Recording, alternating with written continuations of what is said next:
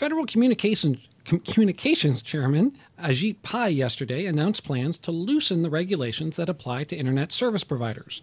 The 2-year-old rules have become known as net neutrality, and among other things, they bar broadband companies from giving preferential access to favored content providers. With us today to talk about this announcement yesterday is Robert McDowell. He's a former FCC commissioner, now a partner at the law firm Cooley. Thanks for joining us, Rob. Thanks so much for having me. So I'm guessing when you're on the FCC, you opposed at least an earlier version of the net neutrality rules. I'm guessing you think that what the chairman did yesterday is a good thing. Tell us why. Well, first, net neutrality has no legal term of art, no legal definition. So it's important to understand what we're talking about. I think we're talking about a free and open internet where consumers can free roamily and use and download the content and apps of their choice, provided they're lawful, and things of that nature. And that's what we've had since the internet was privatized in the mid-1990s with other laws, under other law. And for the first 6 years of the Obama administration, it was other law. What the FCC did over 2 years ago, though, was to use a 1934 law to classify internet access services, broadband services, as a telecommunications service, something called, in the shorthand, sort of Title II. It's Title II of the Communications Act of 1934, to get technical. And that brings with it about 1,000 different legal requirements and a lot of questions as a result. So what Ajit Pai, my friend and former colleague, we served together on the FCC, is doing or is proposing, we think, we haven't seen the proposal just yet, but what he outlined yesterday, is to try to figure out a different legal path to do that so that all parts of the internet ecosystem can thrive without these uncertainties. Rob, how high are the stakes here? You know, the stakes are high, but the good news is that, prior to 2015 or 2010, when the FCC tried another time to impose new rules, the internet marketplace was thriving. Both, if you look at the edge providers, content and apps and services of one form or another, were all thriving, as were network operators. Those are the wireless companies, the cable companies, the phone companies that actually connect consumers to the internet.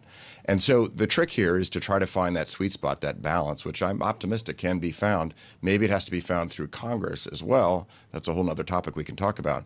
But the stakes are high because it is the future of the internet. But the good news is that everything has been thriving thus far, even without these Title II rules that went into effect 2 years ago. So one thing you touched on, one thing Chairman Pai talked about yesterday was the notion that companies have done very well with what he called light touch regulation, and he talked about the great success stories, companies like Google and Facebook. And there's a trade group called the Internet Association that supports the existing rules and opposed what the chairman did yesterday. And that group includes some of these very companies that are success stories, the Googles, the eBays, the Microsoft, Netflix. What should we make of their opposition? Well, they've also opened the door. Michael Beckerman, their CEO, who I know very well, they've left the door open to having a dialogue, whether it's with the FCC or with Congress. Some of those edge providers historically were very worried about Title II and cordoning it off to just apply to network operators, again, broadband companies, rather than other parts of the internet ecosystem, such as themselves. And the FCC in 2015 put in place this general conduct standard to kind of say we're going to do X, Y, and Z, but also we're going to have authority over the general conduct of anything in the internet ecosphere. And I think that concerned a lot of tech companies of all stripes. And if you think about some of these companies, they have their own networks, right? Thousands of miles of fiber connecting routers and servers all over the country, all over the world to purvey content and apps and all the rest. So they themselves have content and networks, just the way a Comcast or an AT&T does at this point. So, the markets, the consumers are demanding convergence, and the markets are responding, companies are responding, so they're all starting to blur together to kind of look like the same animal in some cases.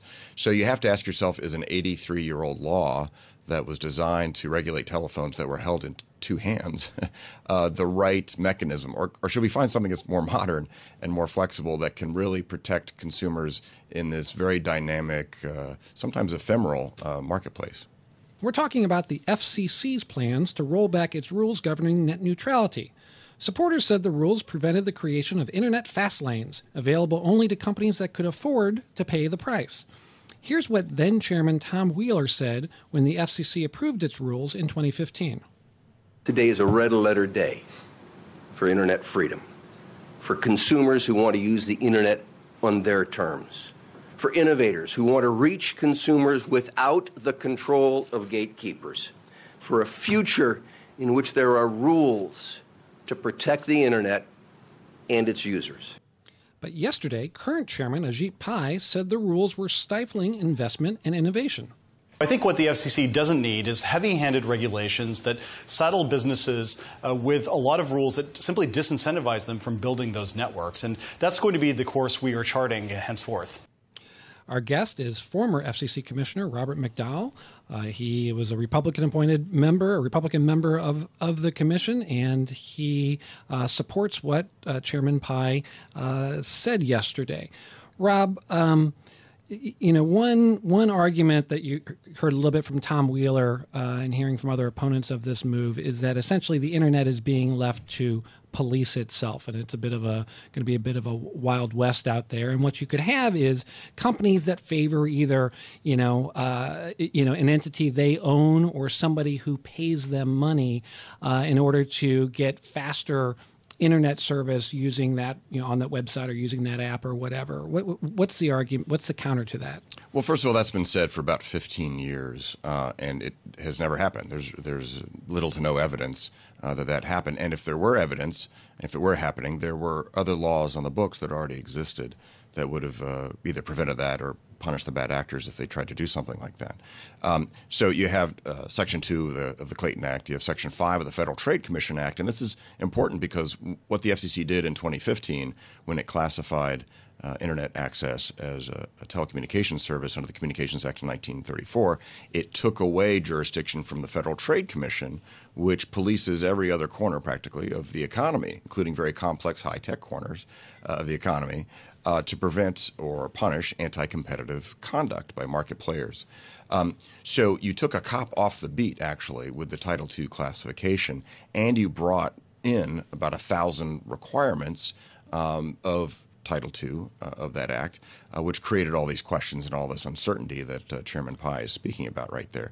So the notion that somehow companies are going to be able to, broadband companies are going to be able to discriminate in an anti-competitive way against other market players or harm consumers isn't true, because there are other laws that would exist but for this Title II. But isn't it the case that, antitrust laws tend to look backwards at conduct that already happened? Isn't it better to have rules that look forward, especially given how quickly the tech industry works? By the time, an antitrust case is brought against Microsoft, the industry has changed, dramatically before you get to a final judgment in a case like that. Wouldn't it be better to have rules so that we know, what is, that they sort of govern what companies do before they do it?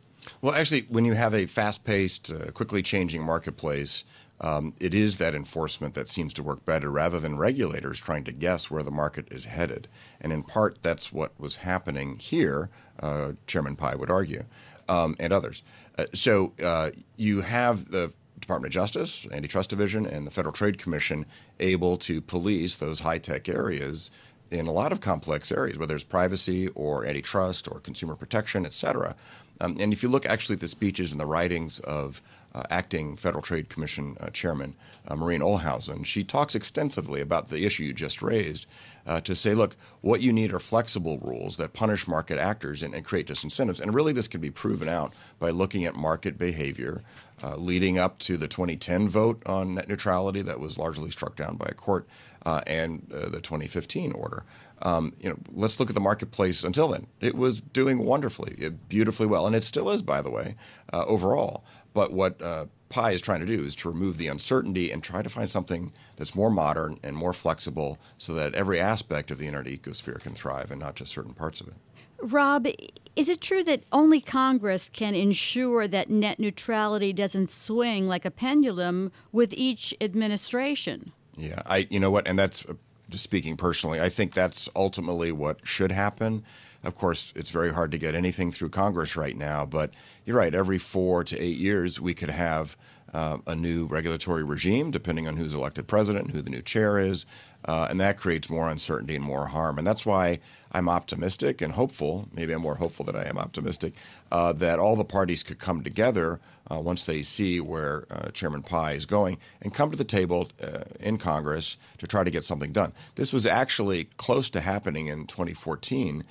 You had Chairman John Thune of the Senate Commerce Committee and the ranking member Bill Nelson very close to agreeing on some principles for legislation until it looked like the FCC was just going to go ahead, and there were a lot of pressure groups who pressured Senator Nelson and some others to back off of legislation. But you're absolutely right. I mean, I think all aspects of the internet ecosphere could benefit from sitting down with members of Congress and just saying, hey, this is something that historically has been bipartisan. Keep in mind, here I was, the senior Republican, sometimes the only Republican on the FCC, ardently defending Clinton-Gore administration policy regarding the internet. The Clinton-Gore administration was very much opposed to Title II.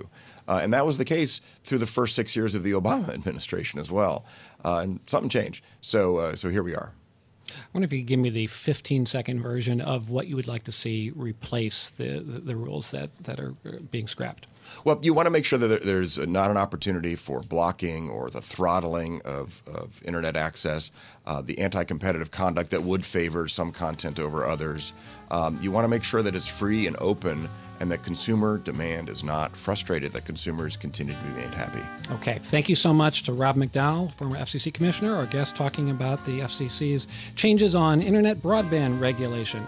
Coming up on Bloomberg Law, we're going to talk about that 2-year prison sentence for Jesse Litvak. He was convicted of lying to a customer about bond prices. That's a case that has certainly gained notice on Wall Street. That's coming up.